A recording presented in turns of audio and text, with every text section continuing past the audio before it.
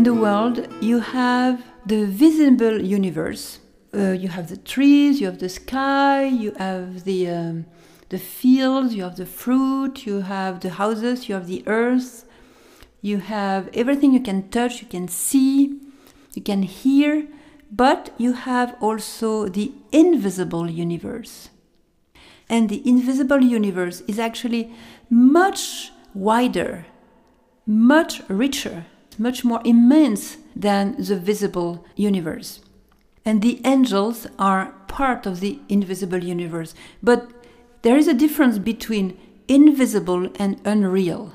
You can be invisible and still very real, but very real. More real than the trees and the earth and that your grass in your garden. The angels are part of this invisible world, but they're absolutely real. They're absolutely real. And to ignore them is a big mistake. So we will not, of course, ignore them, but we'll try to discover together who they are, what are they doing, why are they by our side, what are they supposed to lead us, and what is their role, their mission, how they have been created, and what their particularities are, and so on. To start with, I'd love to tell you a story just to hook you with them in a very practical and real way.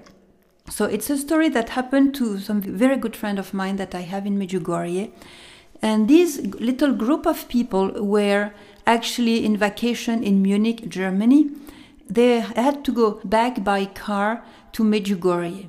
Now, one of them felt a very strong urge to go and see a priest in Italy, and that priest lived in Verona. Now, from a practical point of view, that was very silly to do, because this detour would add 5 long hours to the drive, and besides, this priest was very ill. He was confined to bed, and he had stopped receiving visits for some months, and moreover, he lived in a little apartment adjoining to the Dome of Verona. Everybody knows the Dome of Verona. And there was a private entrance gate, and then a second entrance door, usually locked. And since they were traveling on a Sunday, they knew that on Sundays, there would be no one there to open doors. So 3 obstacles were to be crossed. There were 3 walls to get through, literally. But still, because that priest was exceptional, not only holy, but exceptional and very gifted, they wanted to go see him, at least to try. Because just meeting his gaze imparted God in the most extraordinary way. So their desire for a blessing from him was very strong, stronger than the obstacle they could see, so they went for it. But while on the road, they decided to try to call him on the phone, but all they got was an answering machine, of course, and the answering machine said, Father Bozio does not receive visitors, but he will answer the phone between 4 and 5 p.m. So this small gap was impossible for them, considering the schedule of their whole journey. So again, from a human point of view, their cause was doomed before it started. Then you know what they did? This little group of friends, they decided to put their guardian angels to work. First of all, they asked them to go to Father Bozio. They sent them to him and asked him if they could come. And they asked the guardian angel to bring his answer back to them. So after praying a few minutes, trying to catch the answer of the angels, a great joy filled their heart. So they continued to drive towards Verona. They were comforted. Then every half an hour, they would pray to their guardian angels and send them again to Father Bozio to make sure he was warned that they were coming and, to make sure they could get in. So when they arrived in Verona, next to the dome, the first gate was wide open. Strange.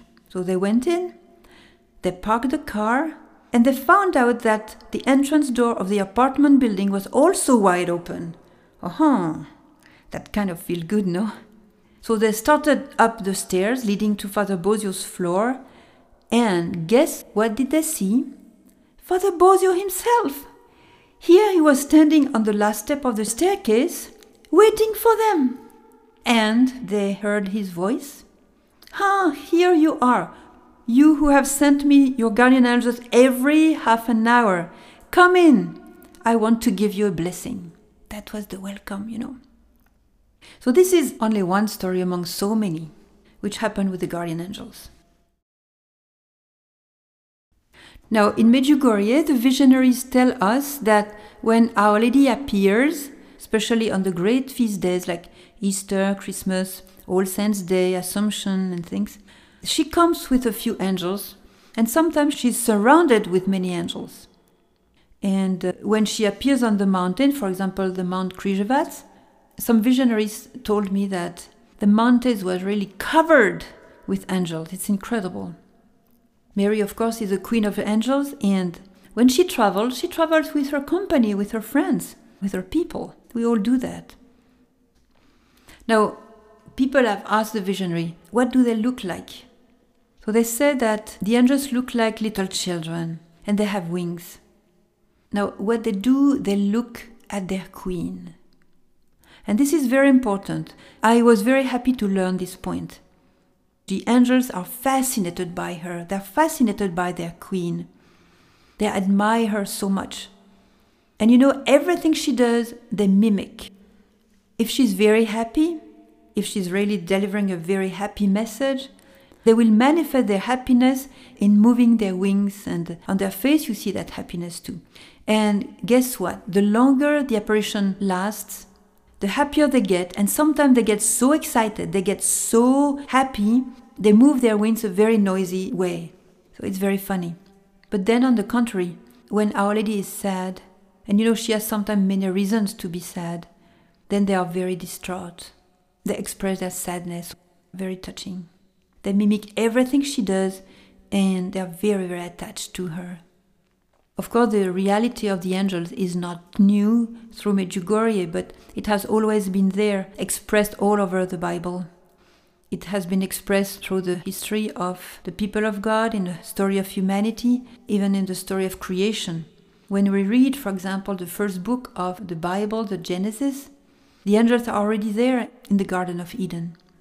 And of course, God is the creator of the angels. We see in the scriptures how the angels serve God. We can find many, many passages in the Bible where we see angels serving God. For example, in the Old Testament, God is using the angels. He sent them to execute his orders, to provide things for his people, his prophets. He uses them to give messages, to lead the people. And we have many apparitions of angels all through the Bible. So that's the normal life with God. Now, one of my favorite passages in the Bible, in the book of Exodus, is when God provided Moses, the leader of his people, with a special angel, just for him. And here he says to him, "Look, I myself will send an angel before you to guard you as you go and to bring you to the place that I have prepared. Give him reverence and listen to all that he says. Offer him no defiance. He would not pardon such a fault, for my name is in him. If you listen carefully to his voice and do all that I say, I shall be enemy of your enemies, foe to your foes. My angel will go before you and lead you."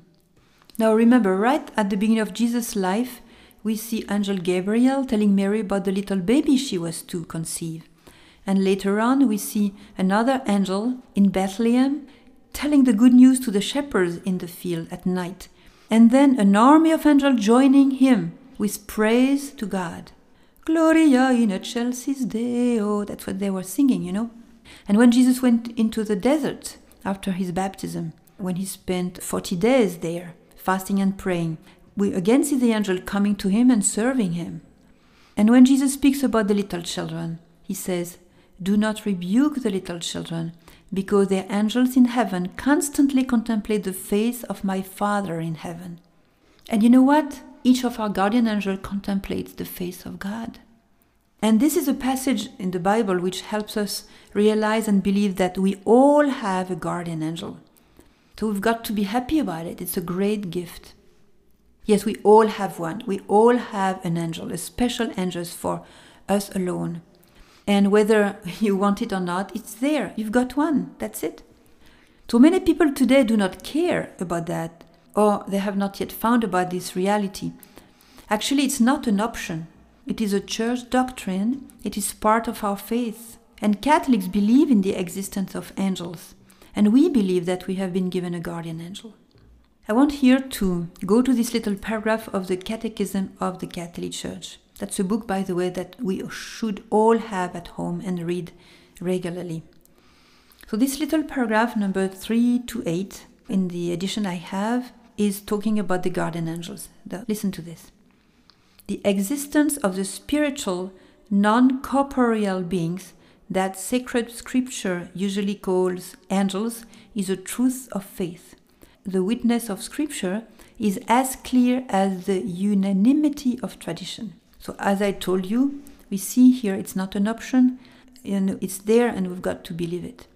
Now, I'll tell you something, what happened to a friend of mine that is in Paris, a priest. So many years ago, when he was just a seminarian, he had the great chance to go to confession with Padre Pio in San Giovanni Rotondo, Italy. Now, during confession, Padre Pio asked him, "Do you sometimes pray to your guardian angel?" And my friend, he answered, "No, no, you must be kidding, I don't believe in guardian angels." And you know what happened? Padre Pio slapped him in the face. Yes, he did. He slapped him. And you know what Padre Pio said to him? "Silly, stupid, I see him by your side." I think it was a good slapping because my friend from that day, believe me, started to pray to his guardian angel. Blessed slapping. Praise God. So another passage about the guardian angels that belong to our faith from the Catechism is this, paragraph 336. From its beginning until death, human life is surrounded by their watchful care and protection. Beside each believer stands an angel as protector and shepherd, leading him to life. Already here on earth, the Christian life shares by faith in the blessed company of angels and men united in God. So we believe as Catholics that at the very moment of our conception, we all have a special angel appointed to us by God, so that we might be led by him in our life. Now let me tell you my little private story. Because I love guardian angels, I guess you already got the point. When I was a young child, my parents taught me about guardian angels. So from childhood I was familiar with my guardian angel. And even I gave him a name. I called him Raphael. And to make sure I would call him more easily. And it was the name of an archangel, so I thought it was good for him. So I used him as my companion. I would send him to do this, to do that, to that person, to that situation, asking for his help and talking to him. And I must say he was very efficient and he has always been very, but very helpful. Without talking about protection, my gosh, I wouldn't be on this world anymore without him. So when I entered my community of the Beatitudes in France, I found myself in our little foundation in Nazareth. So there we were only 4 sisters. 2 brothers were not far in another little house, also in Nazareth. And of course I would share with the sisters my stories about my guardian angel. And among these sisters was Sylvie. And Sylvie came from a Protestant background. And though she was now a Catholic, she wouldn't pray to the angels because she had a kind of block, she just couldn't do it. She was skeptical about that. Still, she would listen to my stories. She was quiet. And she was listening to our prayer to the angels. And inside she would think, what is this? How can they pray to their guardian angels? Like a weird thing, for her. But of course, I would continue to relate my adventures with my guardian angel and how helpful he was, all the story that happened to me with him. That was kind of attractive, And she thought, and what if this was real? So one day she wanted to put an end to her question. And she made a kind of test. And the test was this. Since she knew that I would call my guardian angel Raphael, she simply told him, Raphael, if you are really as great as Sister Emmanuel says, if you can really do jobs, if you can really help us, I want to know. So, please today, tell Sister this particular thing, and she mentioned what he had to tell me, because I don't want to tell her myself. So it's your job to tell her. And if you tell her and I have the proof that you've spoken to her, then I will believe that we can pray to the angels. Otherwise, forget it. That was her prayer. That prayer, she made that prayer in the morning. Of course, I didn't know that she was making this test. And off I went to my work. At the time, I was working in a hospital in Nazareth, half the day. So I came back for lunch. And I remember, I will never forget that. I remember I opened the door. The 3 other sisters were at table. The lunch had already started. And before even that I greeted them, I said, guess what the Lord has told me today in prayer? And believe me, I repeated exactly word for word the message that Sylvie had given to my guardian angel. So she dropped her head in her soup and she was deeply shocked. At the moment she said nothing because she had to reflect on that. But she was absolutely overwhelmed. Now a while later she told me the whole story, that's how I found out, and she said, you know, sister, from that day on I started praying to my guardian angel and to your guardian angel and to all the angels. And you know, she became one of the best employers of guardian angels I ever met in my entire life. Well, now, you know, some people would say, no, I won't pray to my guardian angel because I only want to pray to Jesus. Only Jesus is God. I'm not going to pray to creatures. I don't want anything in the way. I'll deal directly with Jesus. Well, this is very good to deal directly with Jesus. I don't say otherwise. That's good. So far, very good. But what if you exclude those that He, Jesus Himself, has given you as friends? You think you please Him this way? No. You just offend Him and you just sadden Him. Now, suppose you have a beautiful fiancé and you love your fiancé. And this fiancée, of course, has a mom, a dad, she has brothers and sisters, and she has friends. So one day you get into her home and you ask, where is my fiancé so-and-so? But the mom is opening the door for you. But you don't care, she's only the mom, you know, she's not the fiancé. So then the brothers show up. You don't care, it's just a brother. Where is my fiancé? I want to deal directly with her. I don't care about you guys, I want only her. Don't you think that she'll be very saddened? She'll say to you, let me introduce you to my mom. My mom is part of my life and she knows me so well.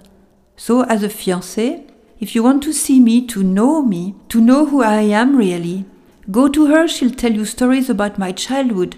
You will know me better and hopefully you will love me better. And you know, this is my brother. Let me introduce you to him. He had a great influence on me. And this is my sister. And this is my family, and this is my dad. And you know what? I love each of the members of my family. So if you want to love me really, share that love that I have with my family. They are good guys. They won't harm you. They are part of my family. They are my brother and sister. And then they become part of your family. We are one family now. You know, you can't just cut them off. Jesus Himself gave a guardian angel to each one of us. So if you want to please Jesus, you will please Him a lot in praying to the angels. The angels belong to Jesus. He's the King of angels. So of course Jesus is very, very happy when we pray to them. Now I want to read for you some of the passages in the Bible that relate to angels. And it shows how Jesus is not only the King of the angels, but the creator of the angels, and how they relate to Him, how they belong to Him. Christ is the center of the angelic world. They are His angels. So in Matthew, we read like this. When the Son of Man comes in His glory, and all the angels with Him, He will sit upon His glorious throne, and all the nations will be assembled before Him. You see, Jesus comes with His companions, with His angels. On the last day, when Christ returns to earth, He'll be surrounded by thousands of angels. That's from the Gospel. And we know that the angels have been created by Him and for Him. For in Him, all things were created in heaven and on earth, visible and invisible, whether thrones or dominions or principalities or authorities, etc. Now they belong to Him all the more since He has made them messengers of His saving plan. We see that the angels have been present throughout the creation and throughout the history of man, and they will be eternally present with us. Their job and their mission is to help us. And the more we pray to them, the more they manifest their help. That's very obvious. When you start, just start and you'll see for yourself. Well, let me tell you another story. I remember one time I was in Jerusalem with my community, and we were 6 of us. We were invited to give witness in a monastery owned by Clarissa's sisters, and the sister had gathered some friends and some benefactors and family and for a conference. And so we were to do the conference, and the group of people were not very big, like 50 people, and they were to listen to our testimonies. Unfortunately, when we arrived, these people were all engaged in a very, very loud noise and conversations and things. And when we heard that noise, we understood that it was going to be very difficult to transmit our message, our testimonies, because their hearts were not in the right position to listen, in the right spirit. You cannot be attentive to God in the brouhaha, you just can't. So we were a little sad. But my sister Sylvie, the same one, the ex-Protestant, she smiled at me and she said to me, "Listen, let's use our guardian angels. Let's put them to work. Now let's make a deal with them. This is my idea," she said. "Let us gather all of them and we will pray to all of them here present, which means 50 guardian angels. And we will ask them in prayer, please tell your protégé to keep quiet." Now you won't believe what happened then. That fast, right away, all the agitation of the room was gone, and a very deep, incredible silence fell on the room, and without any obvious reason, in 1 second. Everybody stopped their conversations, and a pure peace settled on us. That was incredible. It was phenomenal, just phenomenal. So thanks to the silence, we prayed first to the Holy Spirit, and we started to give witness and to speak about God, and the people really listened very carefully. You see, just it took the idea to use them. And for me, it was an incredible experience. Actually, we were shocked at the efficiency and at the power of the guardian angels, and we were so grateful to them. So exciting to live with God and His people. Invisible world, we can touch it sometimes. Now, another time I remember I was going to speak in a conference about Medjugorje, and it was in a church where about 2,000 people were expected.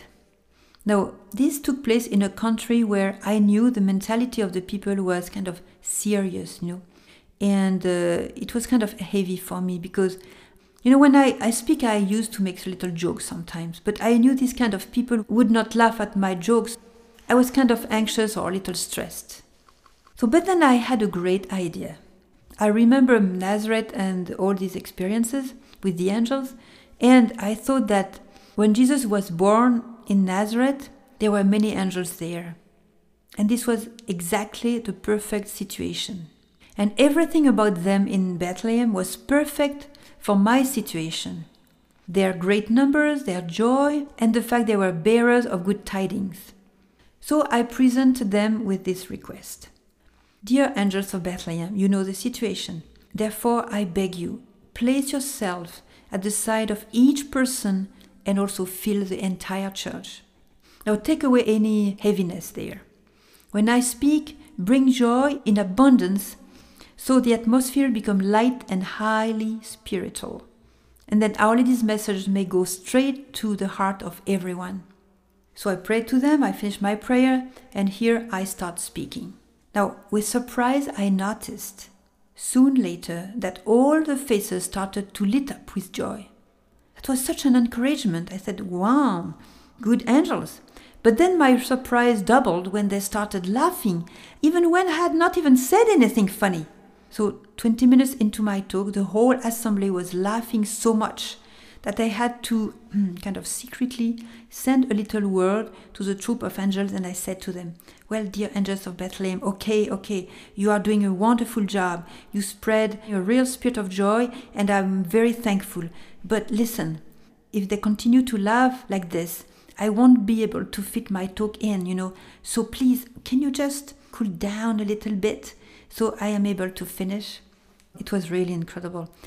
On that night, the people were so open and so joyful. It was phenomenal. All the atmosphere got very friendly and open. I was so happy. So once more in that evening, the angels had dazzled me, I can say. Now what a key the heavens hand out to us. Remember, in case the atmosphere is heavy, appeal to the angels of Bethlehem, and believe me, their sense of humor is delectable. Don't let them be idle. Give them jobs. Now, where does the word angel come from? In Hebrew, the word they use for angel is actually malach, and the root of this word, malach, means to be sent. You know, when you send a messenger to give a message to someone who is far away, this man is called malach in Hebrew, messenger, envoyé. So, by nature, the angels are messengers, and this is why we can use them for that. All the saints use angels, they use them a lot. Now you have the Pope Pius XI, you have Pope John the 23rd, you had also Padre Pio, you had Sister Faustina, you have many saints who use their angels very often and very powerfully. Let's speak about Padre Pio. So you know Padre Pio was a very, very holy man and very powerful but also very famous. So because of being so famous and so holy and so charismatic, he had many spiritual children all over the world, and especially in Italy. And those spiritual children, of course, would write to him letters. Well, at the time there was no email or Skype. And there they would express their problems, their concerns, their sufferings. They would also speak about their souls, deep things, you know. And Padre Pio, like each one of us, had only 24 hours a day. So how could he possibly answer all those letters? Impossible. Because also he spent hours and hours and entire days in the confessional. So there was no way he could answer those letters. So what did he do? Actually, he had a very special relationship with his guardian angel. He would see him sometimes, he would of course talk to him, very much his companion. And of course, he would put him to work. And since the more you ask your guardian angel to help, the more powerfully he answers and manifests himself. So Padre Pio found the best way possible. He would simply ask his guardian angels to answer these letters. And they did, they just did. Padre Pio would tell them, now you see this pile of letters, make sure they're answered. So the guardian angels were in charge of answering the letters. Because they are angels, they can read thoughts, and they know people, they know us very deeply. So they knew exactly what Padre Pio would have answered himself. And they knew what would be the thoughts of Padre Pio to answer those people in need of grace. So if ever one of you got a letter from Padre Pio, well, I'm sorry, but I'm not sure. He wrote it himself. It might be his guardian angel, who knows. One thing we all have to know is that we all receive a guardian angel for our life, and they will be with us eternally.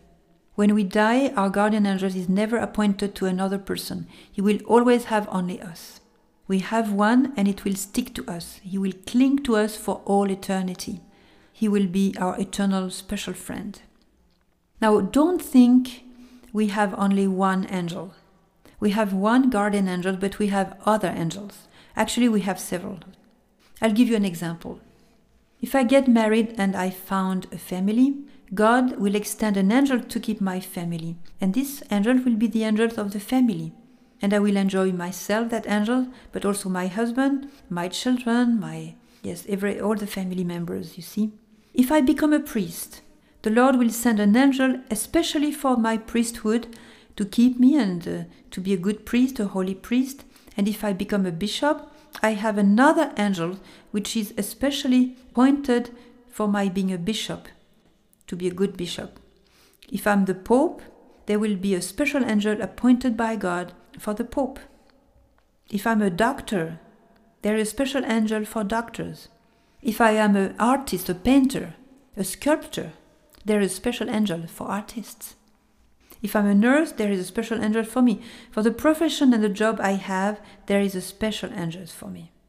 If I belong to a community, there is a special angel for the community. If I enter the Carmel, there is a special angel for that Carmel. Now, if I live in a town like Margate, like Johannesburg, like Paris, like New York. There is a special angel appointed by God for that city, to that city, that I can pray to.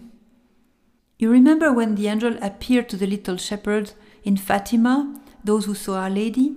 The angel told them, I am the angel of Portugal. He was a special angel for Portugal. And we know that the angel of Portugal was actually Saint Michael the Archangel. So if I see bad things, bad stuff happening in my city, Satanism and too many suicides and wrong leadership from the politicians and harm of any kind, fine, I have the guardian angels of that city that I may pray to, and I can make friends with him, and he will see to it to make the city go better, do better, you know. Now, God has created the human nature, but also the angelic nature. We have a human nature, which means we have a spirit and a body. Instead, angelic nature is a pure spirit. They have no body.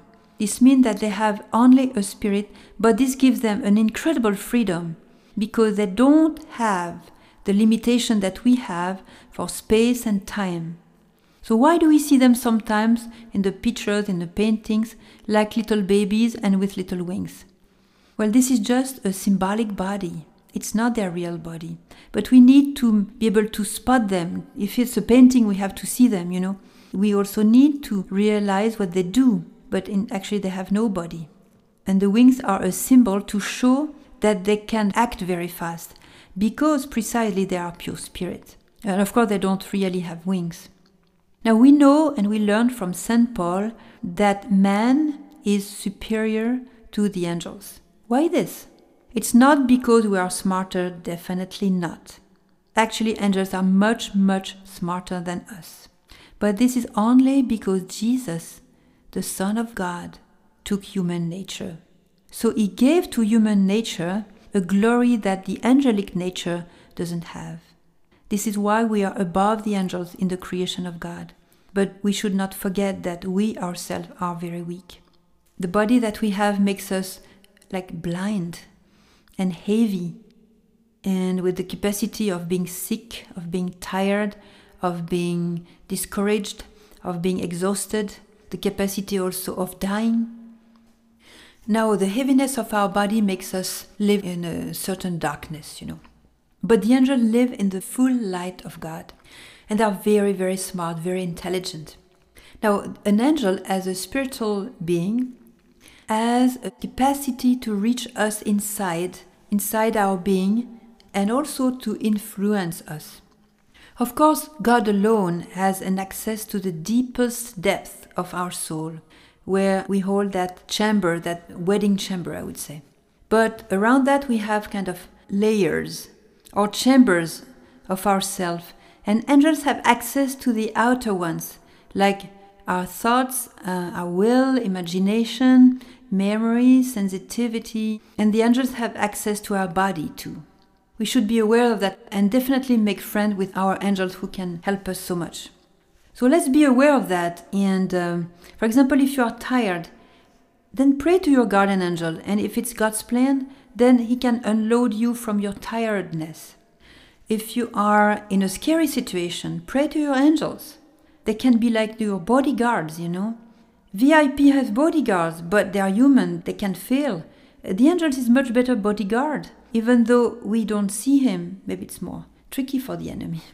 Angels are much more powerful than human beings, and they are invincible. They are quicker and smarter, and you know, he knows the plans of your enemies. Power is not just in muscles, you know. So angels also can help us do things. Here is an example. Maybe you know the little Carmelite sister called Mariam of Bethlehem. She was from the 19th century, just before Little Flower. And she lived in Israel. And even though she was sick, she was asked to clean a huge room, to make it very clean. For some sister needed the room, and the place was to be available very quickly. So this job was kind of impossible for her. She was too sick, and there was not enough time to do so. So she still picked up the job because she was very holy. And after a short while, another sister enters the room, and she saw that the whole job was done, just like that, in no time at all. So the sister was really surprised, and she asked little Mariam of Bethlehem, who said to her simply, "The children have helped me." Now this was her vocabulary. She was very simple. She didn't know how to read and write, and she used to call angels the children. And she was very familiar with the children, with the angels. Actually, what had happened, the angels had cleaned the room for her. Because angels can have access to our feelings. For example, our sexuality. Suppose someone has a sexual attraction to someone else, which does not fit with God's plan for humanity and for marriage, as we see in the story of creation and all over the Bible. Now, in that case, the guardian angels are very helpful to restore things, to restore us. I remember a priest, he confided to me that, and he's a very holy priest, he's old now, when he was much younger, he had an incredible attraction for a woman. And this woman was nice, and she would come sometime for confession with him. And he was so tempted with this woman that he always managed to have a table, when he had to speak to her, to have a table between him and herself, because it was an impossible attraction, and it was a suffering for him. And of course, as a priest, he didn't want to give into the temptation. And he told me one day, he prayed 3 times a special prayer to Our Lady, the Queen of Angels. And he said, "In no time, the spirit of lust I had was over. I could look at that woman, there was nothing left. Nothing. It just felt like an old sock." You know, that's the guardian angels. It was a bad angel that influenced his sexuality. But you see, just to tell you that angels have access to our sexuality. Now, one angel, the Archangel Michael, is especially powerful. You can pray novenas to Saint Michael, and you'll see the result for yourself. As well as for others, you can pray to him for others, for them to be freed. Now, angels have access to our imagination, to our dreams. Remember Saint Joseph? He had dreams sometimes, and the angels would speak to him through dreams, telling him important things that he had to know in order to be a good shepherd for the Holy Family. Now, it was an angel who told Joseph to not be afraid to take Mary as his spouse when she was pregnant. It's again an angel who told him to flee to Egypt when they were under threat from King Herod. Now again an angel told him when it was safe to return to his homeland from Egypt because King Herod had died. As you can notice, Joseph did not need CNN or the BBC. Angels would do that. There is no mixture with the truth, with angels, just plain light. So angels can be really there in our dreams and help us. And you know what? The angels know God's plan for us. They know about our vocation. They know what is the dream of our Creator for us. And they see it very clearly, and they are in charge to help us live it, realize it in its fullness, fulfill our vocation. Now suppose the Lord wishes a little boy to become a priest. Of course, his guardian angel will know about it. And then he will do everything he can to help this little boy from his childhood to avoid everything that could harm or block his vocation. So this angel will lead him on his path. He will help him stay pure and pray to God, worshiping God and listening to his word, doing his will. He will help the little boy to be charitable, to think of others, to give himself in service for others, to be attentive. And he will help him in any way so that this little boy may reach that goal of becoming a priest and then a holy priest. You see? Now, this is a little personal family testimony. My mom, when she was young, would always pray to her guardian angel. And she would pray to him for the guy who maybe the Lord was having in store for her as a husband, asking her guardian angel to protect him and to lead him. And she would also pray to the guardian angel of that boy, that man. Little did she know that my father would have to spend 3 years in the concentration camps of Hitler in Germany. And actually, I must say that he was the only one from his section to return home alive. And my mother met him after the war, and they got married. And when my mom told my dad about those prayers that she was addressing to her guardian angel and his guardian angel, my dad was absolutely astounded. Because you know what? He also had done the same thing on his side. He had prayed to his angel for the wife the Lord had prepared for him. And he would pray to the guardian angel of his future wife that she would be kept for him. And as a matter of fact, the first minute he saw my mom, he knew that she was the one. Now there is a plan of God for each one of our lives. And the angels are the keepers, the guardians of that plan. Their job is to help us realize that plan in its fullness. And they always lead us back to it when we go astray. So when we are searching for our vocation, our guardian angel can help us greatly. Our angels are counselors too. We might not see them, but they are definitely by our side to help us keep up each day on the right path. We can also pray to them to free us from the influences of demons, because also demons are angels. And as the good angels of God are meant to influence us for good out of love for us, they actually love us the way God loves us, Never forget that. The demons are constantly working to inject their poison in us with a very clear goal for us to be lost body and soul. They are destroyers. And as angels, they have the same capacity to access those parts of ourselves that our guardian angel can. Our imagination, feelings, our will. And these can be infected by demons, oppressed by demons. Our will can be very weakened and even reduced to almost nothing by demons. They can confuse our minds. They can remove the little peace we have. Now, if we live in sin, we are surrounded with demons, more or less, of course, because they have a way in through the sin. Because every sin opens a new door to them in us, well, more or less depending on the seriousness of the sin. And even when we are not aware of the danger or the reality of sin, nevertheless, we remain vulnerable to evil. Take a little boy of 3, for example.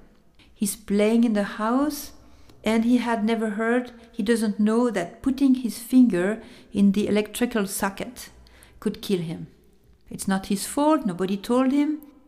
But because he doesn't know that it is wrong, he does it, and what happens?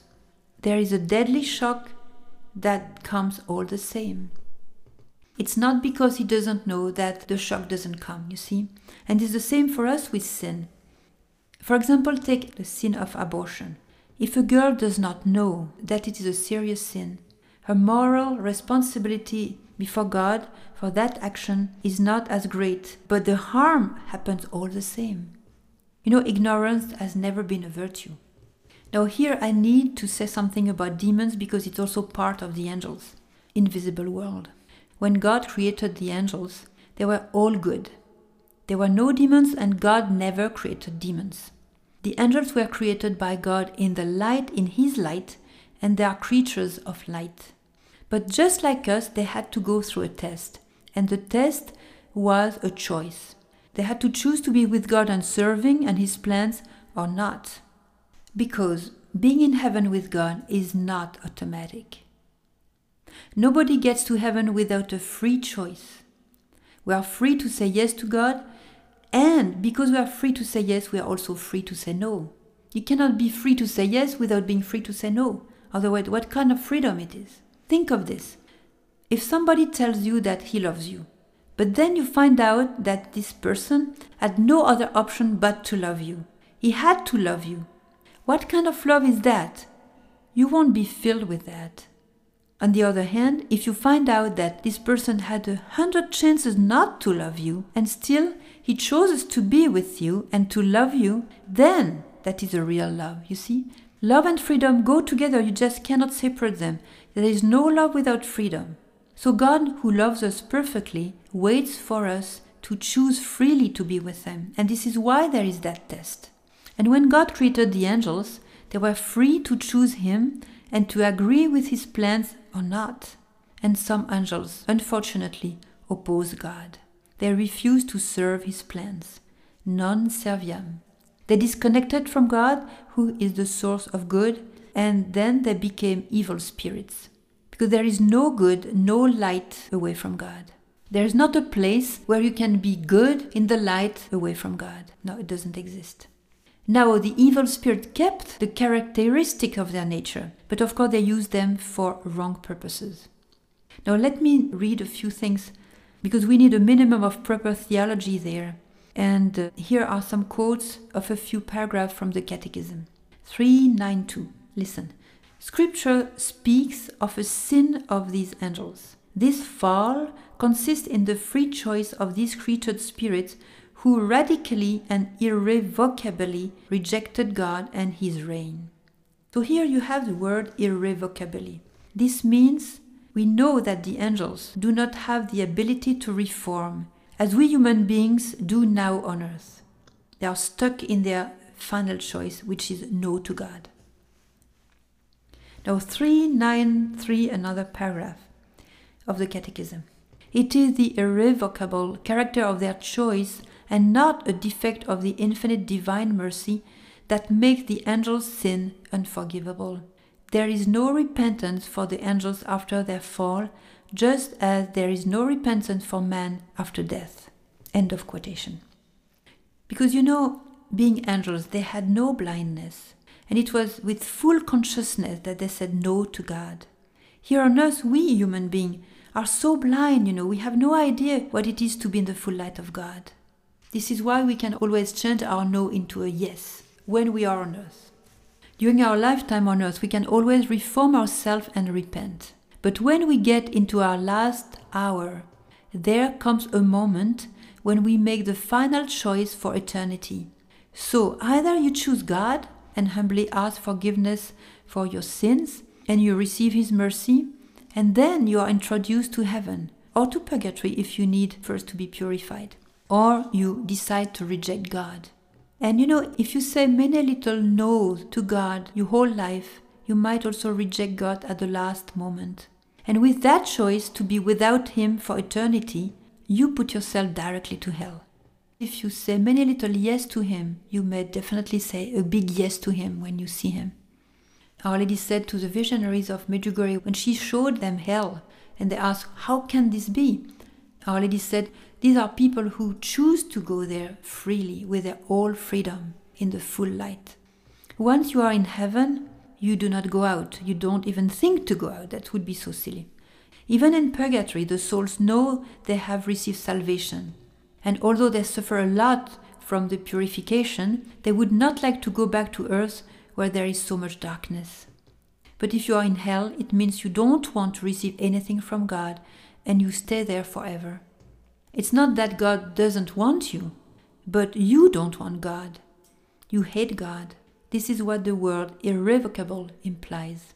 Total rejection of God and His grace forever. Let me read for you another passage of the Catechism, because it explains very well the fall of the angels. 391.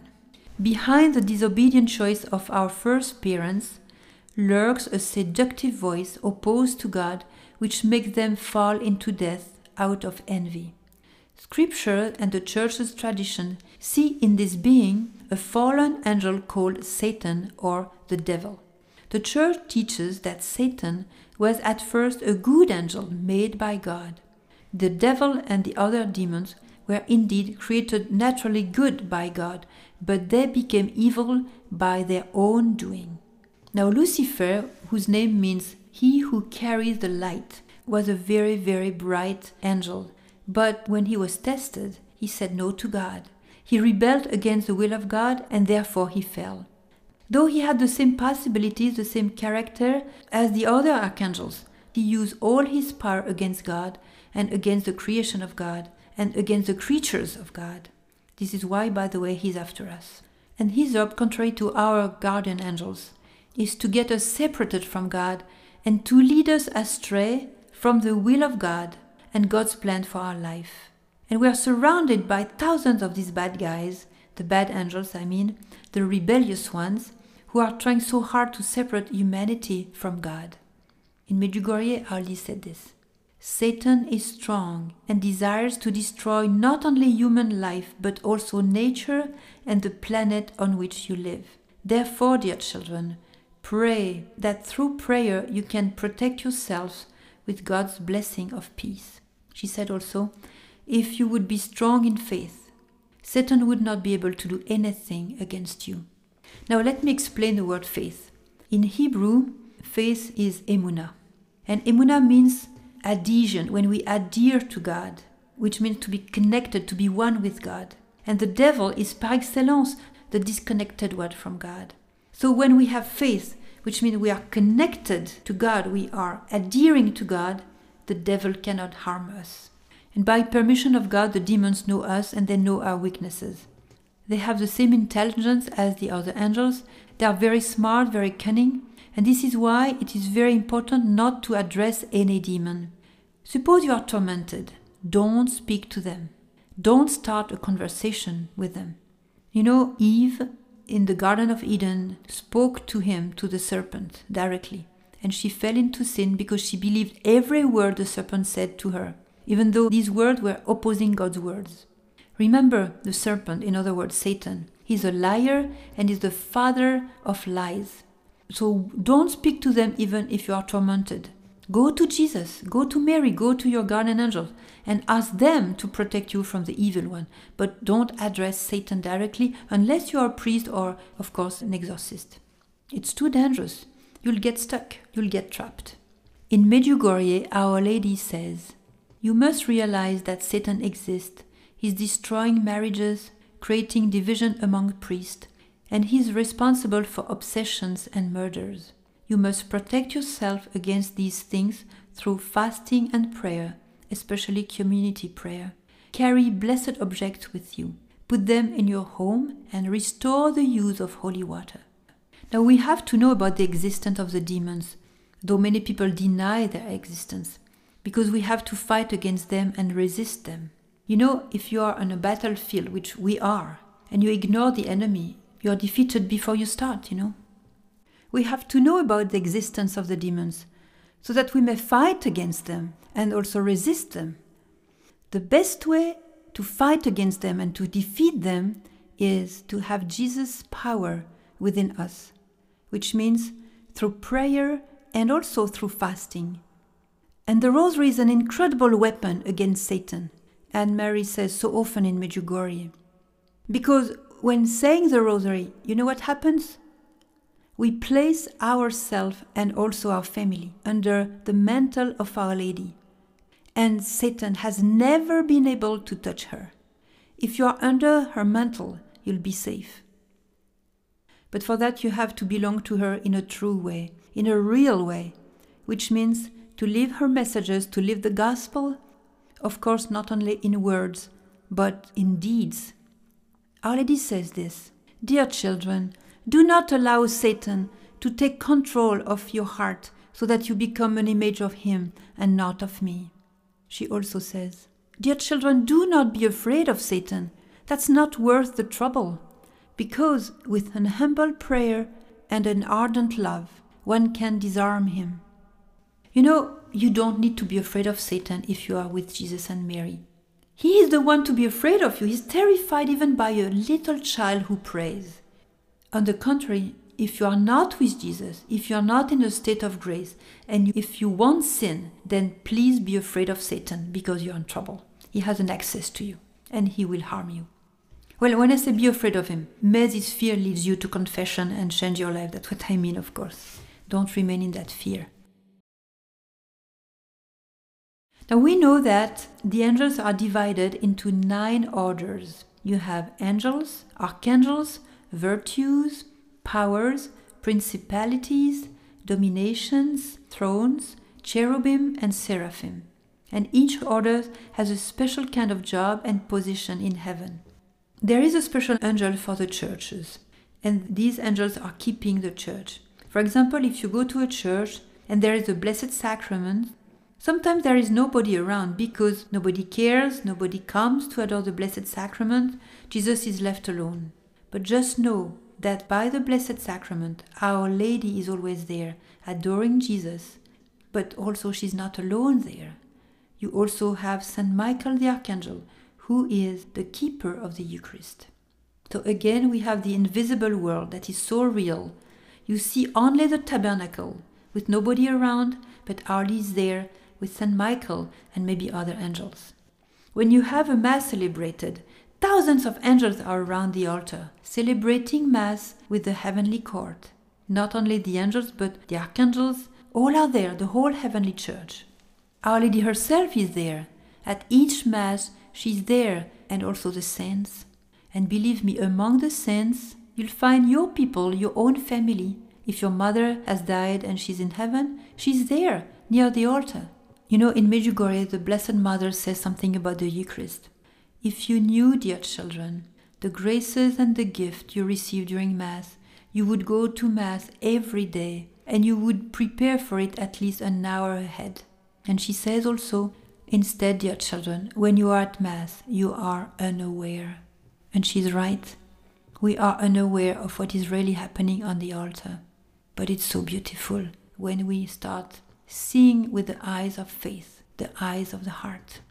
And this is why it's so important for us to come to church ahead of time in order to prepare our hearts for Mass. Not only prepare to receive Jesus, of course, but also to put ourselves in the presence of God, in the presence of the heavenly court that is going to celebrate from heaven this incredible mystery of the Eucharist with us and with the priest. Now let's say a word about Pope John the 23rd. He was delighted with angels. He would use the angels for important purposes, actually all the time. For example, when he had an important meeting with the cardinals, with bishops, with VIPs, important people, and he would ask all his friends, please send me your guardian angel during this meeting. When he had to meet somebody, he would send ahead of him his guardian angel to prepare the heart of that person before he would meet him. And we can do so too. Tell your guardian angel, for example, my dear angel, I thank you for your help. I'm very happy about your friendship and your special grace. I'm grateful to God for your being by my side and being my best friend. And you know, I'd like you to do a little favor for me. Why don't you go to that town in that meeting and please make sure everything that happens there would fit the will of God? You can do that. So when you know you have to meet someone, your boss, your wife, your child, your teenager, your priest, ask your guardian angel to prepare the heart of that person in the right direction. And if you are, for example, taken to court and you know you are innocent, then you can send your guardian angel ahead of you to the judge or to the attorney. And you can also send your guardian angel to the guy who is harming you, accusing you, telling your angel, please cool down this guy and prevent him from harming me. For important appointments, just tell your guardian angel ahead of time and you will see the fruit for yourself. When you drive and you have to go somewhere and you don't have a place to park your car, your angel is the one to free a spot for you. They can also prevent accidents, you know. I can say here that my guardian angel saved me several times from death on the road. If you are a mother or a father and you know that your child is in danger or having a bad relationship or getting involved in drugs, in alcohol, in bad stuff, then pray to their guardian angels and pray to your guardian angels to be there with them and to protect them from bad influences, bad choices. Now, how many times did Padre Pio say to his friend, send me your guardian angel? And he would himself send his guardian angels to his spiritual children or to people who are suffering in hospitals. He knew how powerful they are. Now, it happens that sometimes, it's interesting, in scriptures, we see people dealing with angels and asking them, what is your name? Take the book of Tobit. The Archangel Raphael becomes a guide and companion for Tobiah in his journey. He led Tobiah to his cousin Sarah. He showed him the way, he protected him all the way, and at the end we see that he even healed the sight of Tobit, the father. Now, if you have not read this book yet, do it. It's fascinating. I love this book because it's so exciting and so holy, full of holiness. At the end of this journey with Tobiah, the angel reveals his identity. He said, I am Raphael, one of the 7 angels who enter and serve before the glory of the Lord. So we can also know sometimes the name of our guardian angels. Just try to ask him. You can do that. Sometimes the guardian angels would answer, but it's not automatic. As for me, for years I used Raphael as the name of my angel, and I was a child when I started calling him Raphael. But then one day I eventually asked him, "Is this your real name? If it's not your real name, please reveal to me what your real name is." But he never did. I never heard anything about that other name. Sometimes people, we see that in the scriptures, ask the question, "What is your name?" But the angel only answers, "Why do you ask my name?" And then he disappears. Why? I don't know. Some angels give their name, some don't. That's it. So we are not sure the guardian angel will give his name to us, but we may try. I like to tell people, try. And some people say to me, "Why should I try? How can I try?" It's easy. Just talk to him and say, "My dear angel, if you want me to call you more easily, tell me your name, reveal to me your name." And the angel has many ways to reveal his name to you. Most of the time it's through a dream. Speaking of dreams, this is a story that happened in my community to a member who is a very nice lady, a mother of the family, and unfortunately she would never sing at Mass or in the liturgy because she just could not do that. She had a block for singing, she just could not sing. And she was very sorry, she was sad about it, because we have beautiful songs and she would like to participate and she would feel kind of left out, So one day, out of the blue, I had a conversation with her about angels and she said to me, "No, I have never asked the name of my guardian angels." So I said, "Do it." That day, before she went to bed, she prayed to her guardian angel, asking him to reveal his name to her. And the next morning I saw her all excited. She said, Sister, guess what? I had a dream last night, and during my dream I saw a banner before my eyes, and on that banner a word was written. It's too bad because I don't understand that word."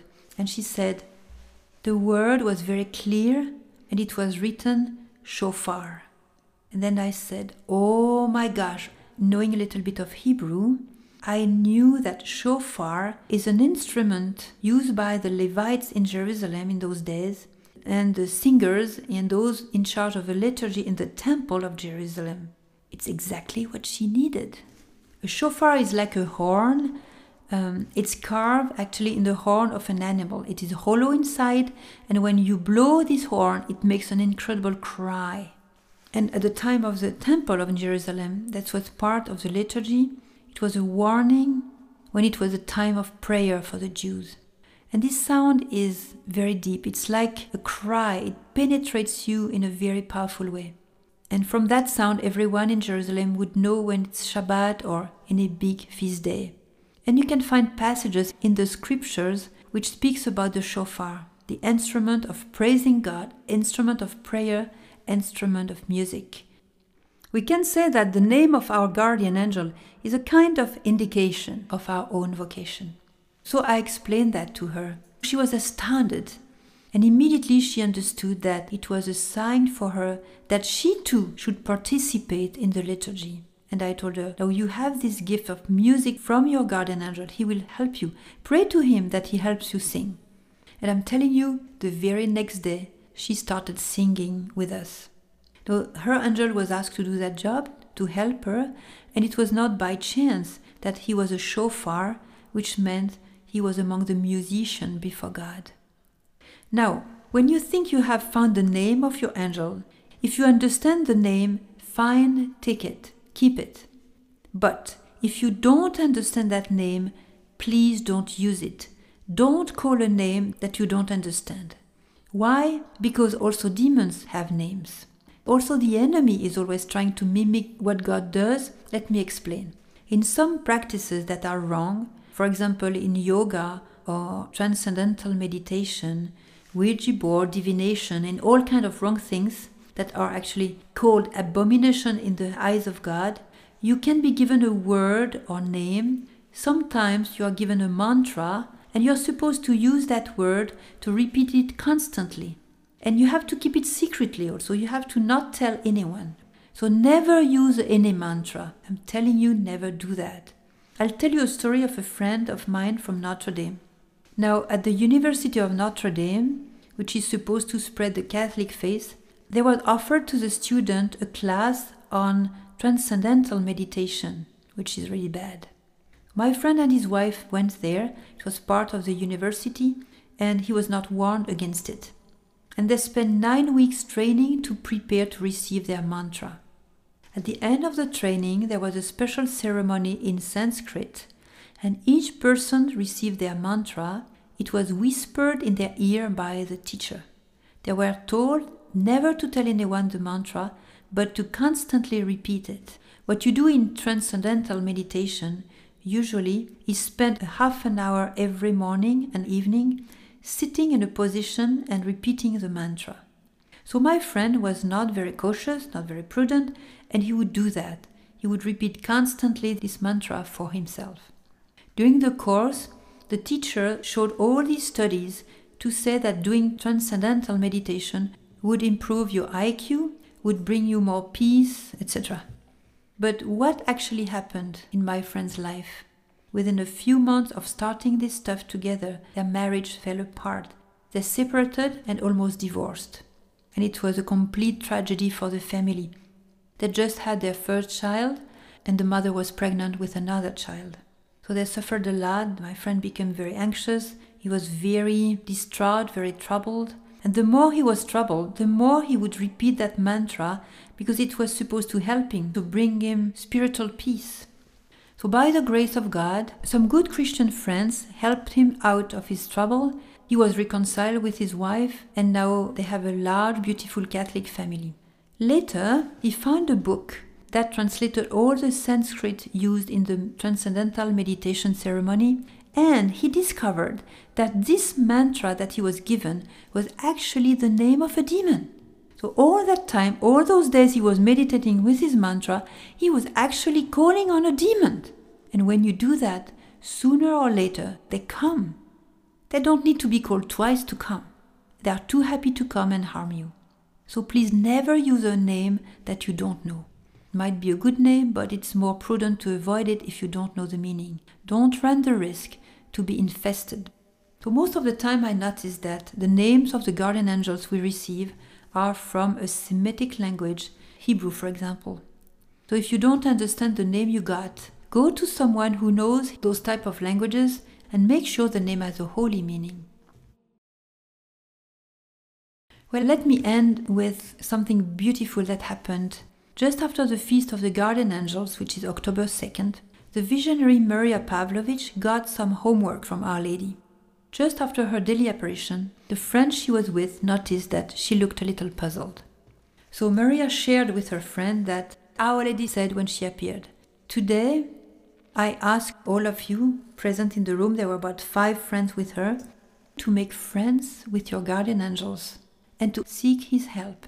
And also I ask you to write a letter to your guardian angels and you will give it to me tomorrow."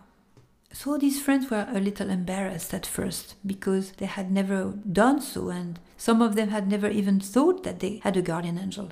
They each made an effort, and the next day they had the letter to give to the Blessed Mother. They handed the letter to Maria before the apparition. And actually when she appeared that day, the Blessed Mother had 5 angels by her side. So Maria assumed that these angels were the guardian angels of the 5 people present. So after they had written these letters and given them to Our Lady, they were very excited about angels. And they tried their best to relate to their angels. They started speaking about their guardian angels. They started seeing in the scripture what was said about them. It's not difficult because the scriptures are filled with stories of angels. They found out much about them, and they were very excited to finally make friends with their own guardian angels. They would ask them for services and favors, missions. They would send them here and there. They would use them, and they would confide to them. They would seek their help. And all sorts of adventures happened to them because of the angels. So I guess what Ardi said to them, she might say that to you too. So I invite you to write a letter to your guardian angel and then place the letter under an icon of Our Lady or under a statue of Our Lady. She'll be very happy. And afterwards you can keep the letter for a while and then you can burn the letter. It's your choice. But please make friends and ask your guardian angel to help you. It will change your life. Your guardian angel will manifest his love to you, his care and his power to you. Your guardian angel is also the one who will bring your prayers to God and bring also the graces from God to you. You know, many people today are suffering because they are feeling so lonely. They wouldn't feel lonely anymore if they would relate to a friend that is constantly by their side and that is real, though invisible. I'm telling you, if you make friends with your angel, you will have many stories to tell your family, and they, in their turn, can start a new relationship with their own guardian angel, and it will spread. You know, there is nothing more sad than a guardian angel sat in a corner, jobless. You know, in this world where we have so much evil going on, so much violence, so much hatred, so much satanism, it's increasing even. There is so much action from the evil one. We Christians, we Catholics are in a special way in charge to pray to our guardian angels and to all the angels so that they restore the peace of our world, of our country also, that we may live fulfilling the beautiful mission that God has given. We are the hands of God to promote that and to help the world with our guardian angels. Now let's take together 1 minute of silence. And let's pray, talking to our guardian angel. Let's greet him, thank him, and ask him to manifest himself. Maybe ask for him to give his name to you. Take this minute to relate to him and see what happens.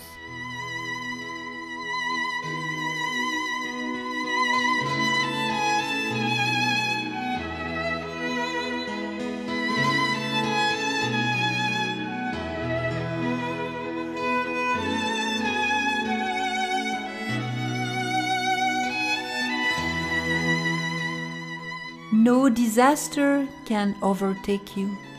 No plague come near your tent. He has given his angels orders about you, to guard you wherever you go. They will carry you on their hands, lest you dash your foot against a stone. You will tread on lion and adder, trample on young lions and dragons.